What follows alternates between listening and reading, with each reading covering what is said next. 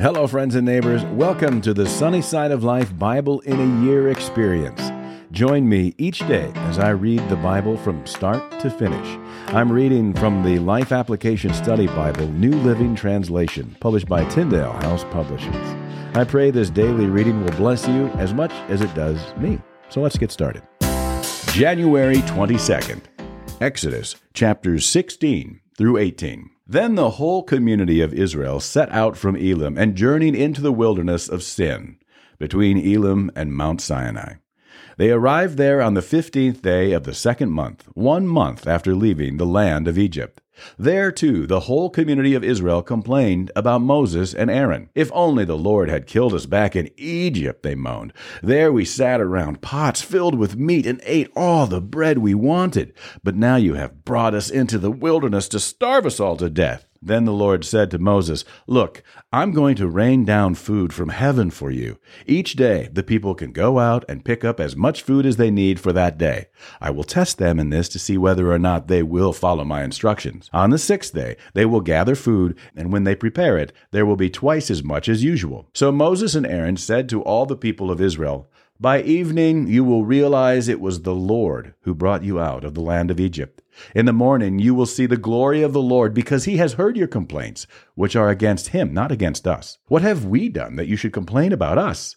Then Moses added, "The Lord will give you meat to eat in the evening and bread to satisfy you in the morning, for he has heard all your complaints against him. What have we done? Yes, your complaints are against the Lord, not against us." Then Moses said to Aaron, "Announce this to the entire community of Israel. Present yourselves before the Lord, for he has heard your complaining." And as Aaron spoke to the whole community of Israel, they looked out toward the wilderness. There they could see the awesome glory of the Lord in the cloud. Then the Lord said to Moses, "I have heard the Israelites' complaints. Now tell them, in the evening you will have meat to eat, and in the morning you will have all the bread you want. Then you will know that I am the Lord your God." That evening vast numbers of quail flew in and covered the camp, and the next morning the area around the camp was wet with dew. When the dew evaporated, a flaky substance as fine as frost blanketed the ground. The Israelites were puzzled when they saw it. "What is it?" they asked each other. They had no idea what it was. And Moses told them, "It is the food the Lord has given you to eat. These are the Lord's instructions. Each household should gather as much as it needs. Pick up 2 quarts for each person in your tent." So the people of Israel did as they were told. Some gathered a lot, some only a little. But when they measured it out, everyone had just enough. Those who gathered a lot had nothing left over, and those who gathered only a little had enough. Each family had just what it needed. Then Moses told them, "Do not keep any of it until morning." But some of them didn't listen and kept some of it until morning. But by then it was full of maggots and had a terrible smell. Moses was very angry with them. After this, the people gathered the food morning by morning, each family according to its need. And as the sun became hot, the flakes they had not picked up melted and disappeared. On the 6th day, they gathered twice as much as usual, 4 quarts for each person instead of 2. Then all the leaders of the community came and asked Moses for an explanation.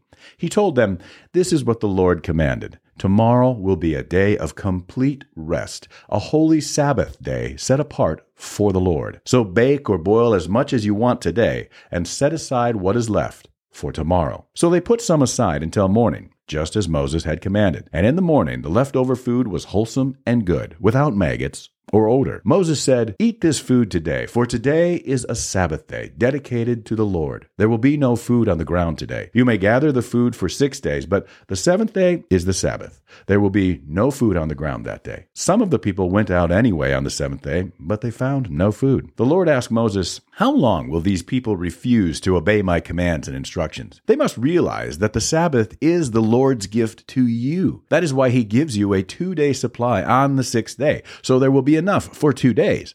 On the Sabbath day, you must each stay in your place. Do not go out to pick up food on the 7th day." So the people did not gather any food on the 7th day. The Israelites called the food manna. It was white like coriander seed, and it tasted like honey wafers. Then Moses said, "This is what the Lord has commanded. Fill a 2-quart container with manna to preserve it for your descendants. Then later generations will be able to see the food I gave you in the wilderness when I set you free from Egypt." Moses said to Aaron, "Get a jar and fill it with 2 quarts of manna. Then put it in a sacred place before the Lord to preserve it for all future generations." Aaron did just as the Lord had commanded Moses. He eventually placed it in the Ark of the Covenant. in front of the stone tablets inscribed with the terms of the covenant. So the people of Israel ate manna for 40 years until they arrived at the land where they would settle. They ate manna until they came to the border of the land of Canaan. The container used to measure the manna was an omer, which was 1/10 of an ephah. It held about 2 quarts. At the Lord's command, the whole community of Israel left the wilderness of sin and moved from place to place. Eventually they camped at Rephidim, but there was no water there for the people to drink. So once more the people complained against Moses.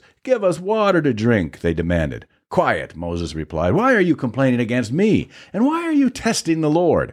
But tormented by thirst, they continued to argue with Moses. "Why did you bring us out of Egypt? Are you trying to kill us, our children, and our livestock with thirst?" Then Moses cried out to the Lord, "What should I do with these people? They are ready to stone me." The Lord said to Moses, "Walk out in front of the people. Take your staff, the one you used when you struck the water of the Nile, and call some of the elders of Israel to join you. I will stand before you on the rock at Mount Sinai. Strike the rock, and water will come gushing out. Then the people will be able to drink." So Moses struck the rock as he was told, and water gushed out as the elders looked on. Moses named the place Massah, which means test, and Meribah, which means arguing, because the people of Israel argued with Moses and tested the Lord by saying, "Is the Lord here with us or not?" While the people of Israel were still at Rephidim, the warriors of Amalek attacked them. Moses commanded Joshua, "Choose some men to go out and fight the army of Amalek for us. Tomorrow I will stand at the top of the hill, holding the staff of God in my hand." So Joshua did what Moses had commanded, and fought the army of Amalek. Meanwhile, Moses, Aaron, and Hur climbed to the top of a nearby hill. As long as Moses held up the staff in his hand, the Israelites had the advantage. But whenever he dropped his hand, the Amalekites gained the advantage. So Moses' arms soon became so tired he could no longer hold them up. So Aaron and Hur found a stone for him to sit on. Then they stood on each side of Moses, holding up his hands. So his hands held steady until sunset. As a result, Joshua overwhelmed the army of Amalek in battle.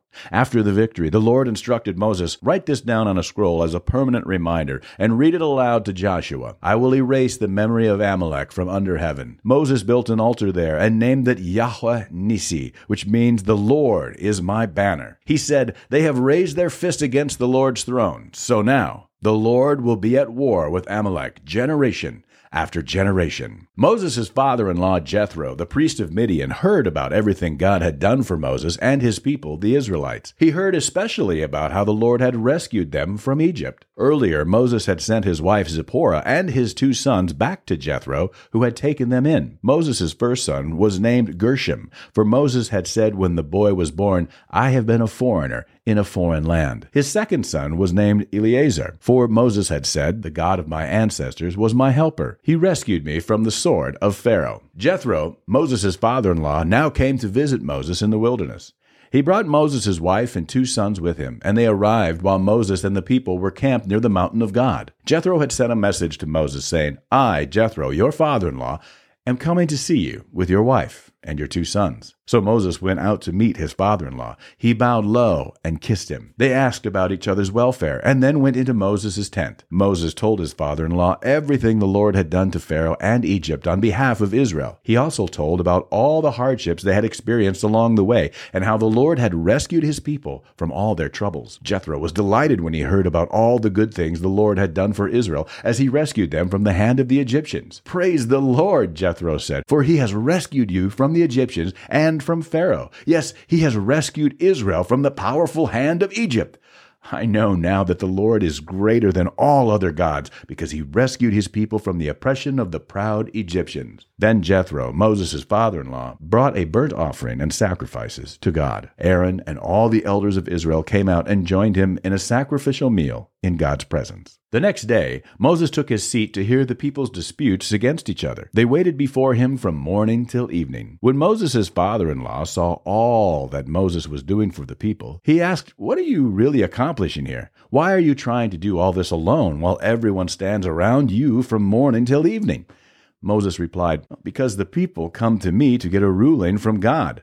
When a dispute arises, they come to me, and I am the one who settles the case between the quarreling parties. I inform the people of God's decrees, and I give them his instructions. "This is not good," Moses' father-in-law exclaimed. "You're going to wear yourself out, and the people too. This job is too heavy a burden for you to handle all by yourself. Now listen to me, and let me give you a word of advice, and may God be with you. You should continue to be the people's representative before God, bringing their disputes to Him. Teach them God's decrees and give them His instructions. Show them how to conduct their lives. But select from all the people some capable, honest men who fear God and hate bribes. Appoint them as leaders over groups of 1,000, 100, 50, and 10. They should always be available to solve the people's common disputes, but have them bring the major cases to you. Let the leaders decide the smaller matters themselves. They will help you carry the load, making the task easier for you. If you follow this advice, and if God commands you to do so, then you will be able to endure the pressures, and all these people will go home in peace. Moses listened to his father-in-law's advice and followed his suggestions. He chose capable men from all over Israel and appointed them as leaders over the people. He put them in charge of groups of 1,000, 100, 50, and 10. These men were always available to solve the people's common disputes. They brought the major cases to Moses, but they took care of the smaller matters themselves. Soon after this, Moses said goodbye to his father-in-law, who returned to his own land. That's it for today, friends. Feel free to read ahead on your own. Before I go, let's share the Lord's Prayer together. Our Father who art in heaven, hallowed be thy name. Thy kingdom come, thy will be done, on earth as it is in heaven. Give us this day our daily bread, and forgive us our trespasses, as we forgive those who trespass against us. Lead us not into temptation, but deliver us from evil. For thine is the kingdom, and the power, and the glory forever.